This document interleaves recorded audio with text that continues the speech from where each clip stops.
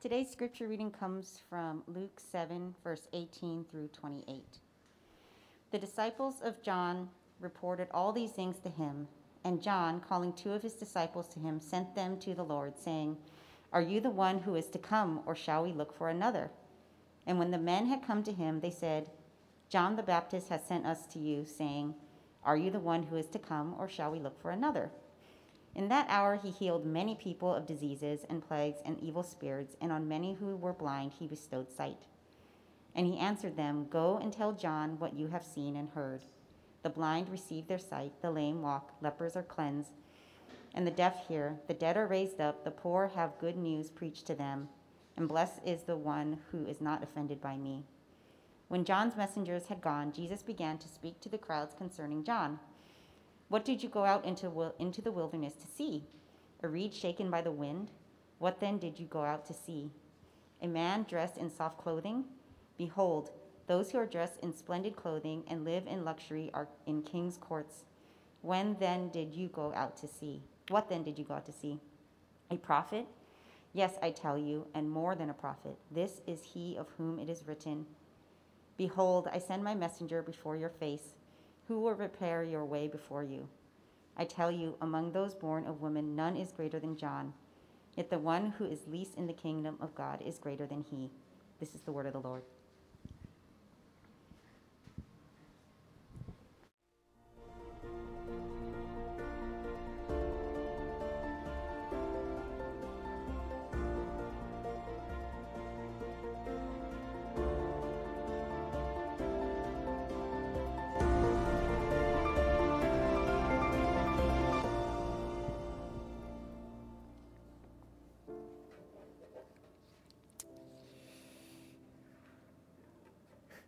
Good morning, Risen.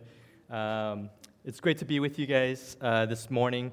It's really excited to be here week after week, being able to gather as small and as scrappy as we are, just trying to serve together, trying to worship together, trying to catch a glimpse of God's glory, that it might affect us and transform us and just really move us to just be better people and be followers of Jesus that make an impact in this world. And so thank you guys for being with us this morning. We continue our sermon series in the Gospel of Luke, and today we talk about John the Baptist again and his doubts. And something that I know that many of us have struggled with before, or even now, is doubts about God, right? Whether it's doubts about whether he's real or doubts that he's good to us and for us. And today we look at the doubt of the greatest prophet of all time, John the Baptist. I have 3 points for us this morning: the reality of our doubts, the reason for our doubts, and our assurance. Our first point is the reality of our doubts. And so to give some context for John's situation and his doubts, we have to look back in Luke 3, where we were first introduced to John the Baptist, and he's this prophet that prepares the way for Jesus, the Messiah. John preaches about this coming kingdom of God. He calls people into repentance. He's this fiery prophet that doesn't mince his words. He wasn't a people pleaser. He was set on the truth of God, and he called things out as he saw it. And one of the person that he called out was Herod, the steward king of Israel, because Herod, he had taken his brother's wife, Herodias, for himself. Luke 3:19 and 20 gives us this account. But Herod, the tetrarch, who had been reproved by John, for Herodias, his brother's wife, and for all the evil things that Herod had done, Herod locked up John in prison. It didn't matter if Herod was the king of Israel. John didn't play favorites. He spoke the truth, and he was put in prison for calling Herod out. So that was in Luke 3. And in our text today in Luke 7, the story jumps back to John the Baptist's current situation, and he is stuck in prison. He's in the solitary dungeon in King Herod's castle, and he's hearing news from the outside. He gets reports from his disciples about what Jesus is doing. Verse 18 says, "The disciples of John reported all these things about Jesus to him." And so as John hears these reports, he's confused because not everything that he has preached about Jesus lines up with everything that he's hearing Jesus do. In Luke 3, 16 and 17, this is what John was preaching about before. John answered them all, saying, I baptize you with water, but he who is mightier than I is coming, the strap of whose sandals I am not worthy to untie. He will baptize you with the Holy Spirit and fire. His winnowing fork is in his hand to clear his threshing floor and to gather the wheat into his barn, but the chaff he will burn with unquenchable fire. So this was John preaching, right? John believed that Jesus was coming with a fiery judgment to overthrow the corrupt religious institutions, the corrupt Roman government. But instead, he hears reports about Jesus befriending prostitutes, going to parties with tax collectors, inviting them into his life. And on top of that, John, who has been so faithful, he's stuck in prison with no help from Jesus. And so John, he's probably asking, is Jesus just going to be out there at parties, or is he going to do something about the political and the religious corruption? Where's Jesus? Is he going to free me? And so John, this great prophet, in this moment, he begins to worry and doubt about Jesus. The same Jesus that he had baptized, the same Jesus that he witnessed to miracles, the same Jesus that he preached to everybody about. And so he says this in Luke 7, verse 18 and 19. And John, calling two of his disciples to him, sent them to the Lord, saying, Are you the one who is to come, or shall we look for another? The Barna Group is a Christian polling firm, and in one of their polls in 2017 about faith and doubt, they found that 66% of Christians have experienced or are currently experiencing doubt. Millennials, of which I'm a part of, are the biggest generational group to experience doubt at 38% of all of these Christians. That's pretty big. There are different reasons that we might experience doubt, but one of the big reasons is that when you believe that God is there to protect you and that he is there to protect you from harm and be there for you, and then you experience suffering, something seems off, right? It causes you to question God, whether he is actually watching out for you. There's a very good chance that all of us here will at times experience your faith being shaken because of the negative things that you go through in life. And like John, your expectations of God, they're not met. You're not sure if God is there for you. Right? Maybe you're going through a physical sickness. Maybe somebody you love is sick. Maybe you're in a dark season struggling with depression and loneliness. Maybe there's marital and relational brokenness in your family. Maybe you feel like you're wandering through life, lost, jaded, cynical, spiritually spent because God feels so distant. The heartache and despair that we feel and that John felt in that prison cell, they're real. And we begin to ask, where are you, God? You know, when faithful people, even faithful people in the Bible had doubts about God, right? This is well documented.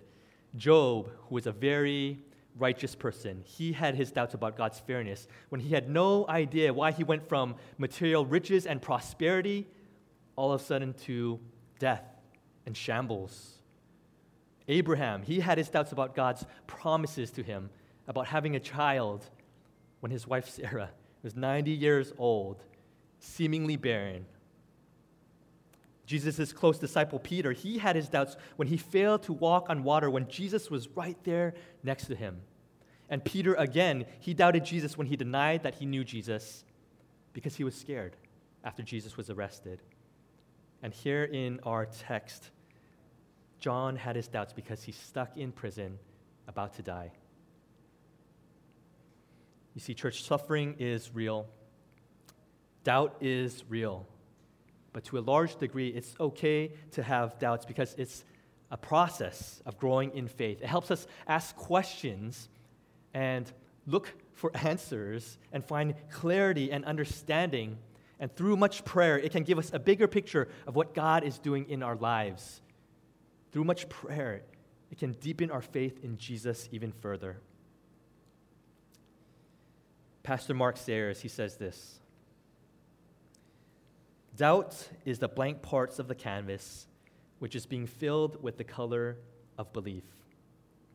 When my kids, they were younger, they would ask a lot of why questions, and they would worry a lot because they didn't have this big picture of things that were happening. So they would ask, why are we doing this? Why are we going here? And I would try to explain to them, most of the time impatiently, the reasons and the importance of doing certain things. One of the questions is, why do we need to get shots at the doctor? They didn't have the bigger picture. They were just focused on their worries of the immediate pain that they were about to feel. So they had to learn and trust that Lauren and I, we weren't doing anything bad to them. Yes, they would feel the pain of the shot, but they learned to trust that it was to protect them. It's okay that they ask questions because that's how they learn. Sometimes the suffering and the difficulties in life can be so bad that our doubts run really deep, and we begin to have tunnel vision on our own suffering, that we lose sight of the bigger picture of what God is doing in our lives and in the world. We shrink back into seeing things from our own tiny personal worlds, and this is when we begin to doubt. Theologian and pastor Phil Ryken, he says, John's personal difficulties started to dominate his perspective. He was in so much distress, it seems, that he could no longer see what God was doing, either in his own life or in the world at large. Church, when we get into times like this, we begin to ask, just like John, are you the one, Jesus? Are you the one that is going to deliver me from my troubles? Or should I turn to somebody else? Let's expand a bit more on this in our second point, the reasons for our doubts. So the reason John had his doubts, the reason why he asked Jesus if he was the one, is because Jesus was expecting a more militant Jesus that was going to bring in a new earthly kingdom. He was expecting Jesus to bring deliverance from his Roman oppressors. But that didn't pan out. That's not what Jesus was doing. And so when John asked, are you the one, or should we look for another? Jesus, he replies, he clarifies. Verse 21 and 23, in that hour, he healed many people of diseases and plagues and evil spirits, and on many who were blind he bestowed sight. And he answered them, go and tell John what you have seen and heard. The blind receive their sight, the lame walk, lepers are cleansed, and the deaf hear, the dead are raised up, the poor have good news preached to them, and blessed is the one who is not offended by me. So here, Jesus replies to John. He's showing John two things. First, he claims very explicitly that he is the Messiah that the Old Testament prophet Isaiah is talking about. Right? He gives 4 references of Scripture in Isaiah to affirm that he is the one. The blind receive sight, the lame walk, lepers are cleansed, the deaf hear, the dead are raised, the poor have good news preached to them. Jesus is the Messiah. All of Scripture was pointing to Jesus. Second, Jesus shows the type of kingdom he is establishing, and it's one of healing and restoration and salvation. It's not about political power. It's about the healing of the sick, compassion for the poor and outcast. It was about preaching the good news. And so Jesus, he's showing John that this is the type of kingdom of God that he is bringing. He's showing with scriptural evidence and empirical evidence that yes, he is the right one that John is talking about. He is the Messiah. He's saying to John, yes, John, I am the Messiah that you've been talking about. I am the king that you've been preparing the way for. I am the one that is going to make all things right again. And this kingdom is about healing and salvation. And then Jesus leaves it at that. That's all he says. There's no promise of immediate physical deliverance for John. There's no promise that John's situation was going to get better. And it didn't. It got worse. He was never freed. He was eventually beheaded by King Herod. The greatest prophet of all time, the most faithful and passionate man of God who baptized Jesus and even prepared the way for his coming, was left in prison and beheaded. Risen, what does that tell us about what it means to be a follower of Jesus living in his kingdom? First, we need to understand what the kingdom of God isn't. It isn't about our personal, material prosperity and comfort. We're not saved by Jesus so we can live a comfortable, pain-free life. I know that's not easy to hear.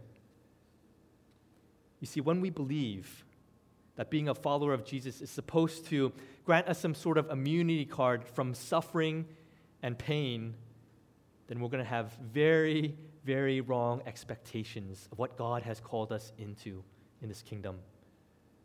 A wrong understanding of the kingdom of God is the reason that we feel tension in our faith. This is the reason we begin to doubt that God is for us. One of the moments of doubts that I've experienced was when I was coming out of college and I really wanted to be a cop. I had friends that were cops. They loved their job. My father-in-law, he was a lifelong police officer. He loved his job, and that really inspired me a lot. So I put a lot of my energy and hope into becoming a police officer. Throughout the course of 2 years, I applied to multiple departments. I had a few interviews, and I got pretty far with one department. And near the end of the process, I was pretty hopeful. I was like, oh, I'm going to get in, right? I made it. So I went through a physical, a few interviews, a background check, psych evals, a lie detector test, and then I get a mail in the letter. It said they weren't going to move forward with me. There was no reason for it. That's just what they said. And so I remember that night. I was at home living with my parents at that time. I just had dinner, read the letter, walked outside, sat on my front doorstep in the dark, and I cried. It was sad. I asked God, why did you put me through all of that hoping, all of that planning, all of that praying, just for this moment?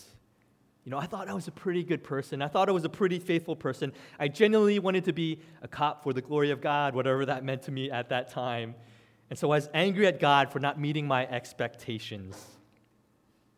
You see, my expectations of God, of who God was, and what He was doing in my life, it was off.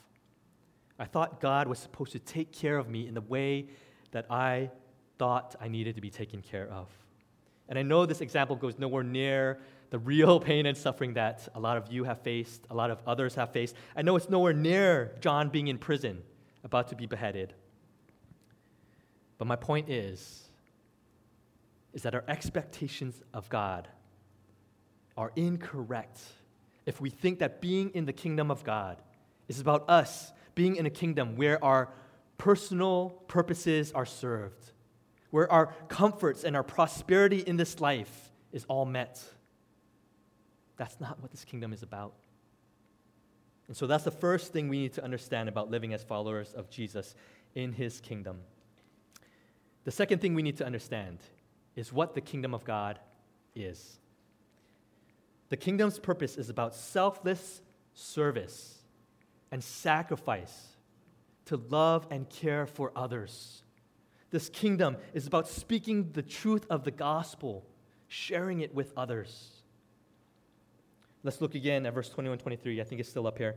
In that hour he healed many people of diseases and plagues and evil spirits, and on many who were blind he has bestowed sight, and he answered them, Go and tell John what ye have seen and heard. The blind receive their sight, the lame walk, lepers are cleansed, and the deaf hear, the dead are raised up, the poor have good news preached to them, and blessed is the one who's not offended by me. You see, Jesus poured out his entire life to love, to serve, to heal others, to preach the good news of his salvation and his coming kingdom. Jesus didn't care about accruing things in life. He didn't care about the comforts in his life because he knew that there was a greater purpose at stake. It was about the salvation of the world. He didn't even have a secure home to sleep. He said, foxes have holes, birds have nests, but the Son of Man has nowhere to lay his head. His purpose was to bring this eternal kingdom and bringing us into it. He says, blessed are the people that are not offended by who I am, by what I have come to do, by what this kingdom is about. John, he also gave his life for this kingdom. Jesus says this about him in our text, verse 24 and 25. Jesus began to speak to the crowds concerning John. What did you go out into the wilderness to see? A reed shaken by the wind? What then did you go out to see? A man dressed in soft clothing? Behold, those who are dressed in splendid clothing and live in luxury are in king's courts. But that's not who John was. Jesus tells the crowds that John is a scrappy dude that lives in the wilderness. He doesn't care about luxuries, prosperity, wealth, dressing in splendid clothing. John didn't live for any of that. His purpose was set. He just cared about preaching the good news, welcoming Jesus, telling others about this kingdom.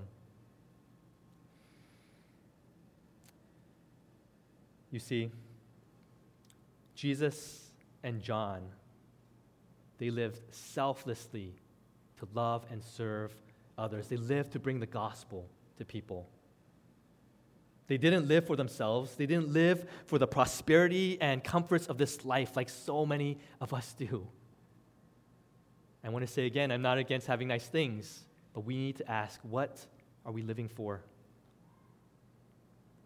Risen, this may be the reason for a lot of our doubting. We have the wrong understanding and expectation of what the kingdom of God is and isn't. Our expectations of Jesus are off when we think that our goal in life is to shore up for ourselves comforts and to minimize our pain and suffering and then getting mad at Jesus when things don't play out the way that we think it should. Risen, living in the kingdom of God is about following Jesus in sacrifice and service and loving our neighbors, loving people in our cities, loving our world. Living in the kingdom of God is about sharing this transformative truth of the gospel, about Jesus' love and salvation to others. This is the purpose and call of our church. And this is the purpose and call to each of us as followers of Jesus. This brings us to our last point. And I'll close with this. Our last point is about our assurance. Jesus says in verse 28, I tell you, among those born of woman, none is greater than John. Yet the one who is least in the kingdom of God is greater than he.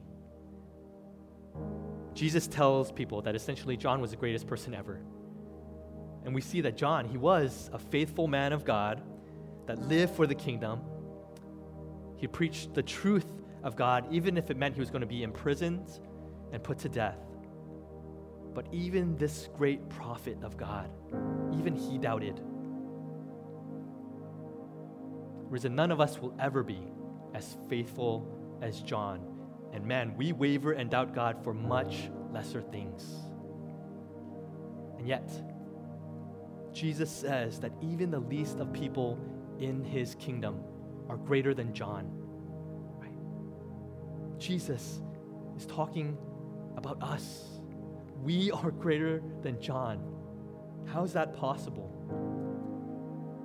You see, as faithful as John was, even to the point of death, even he doubted. he wasn't the Savior, but he pointed to the one that was the Savior.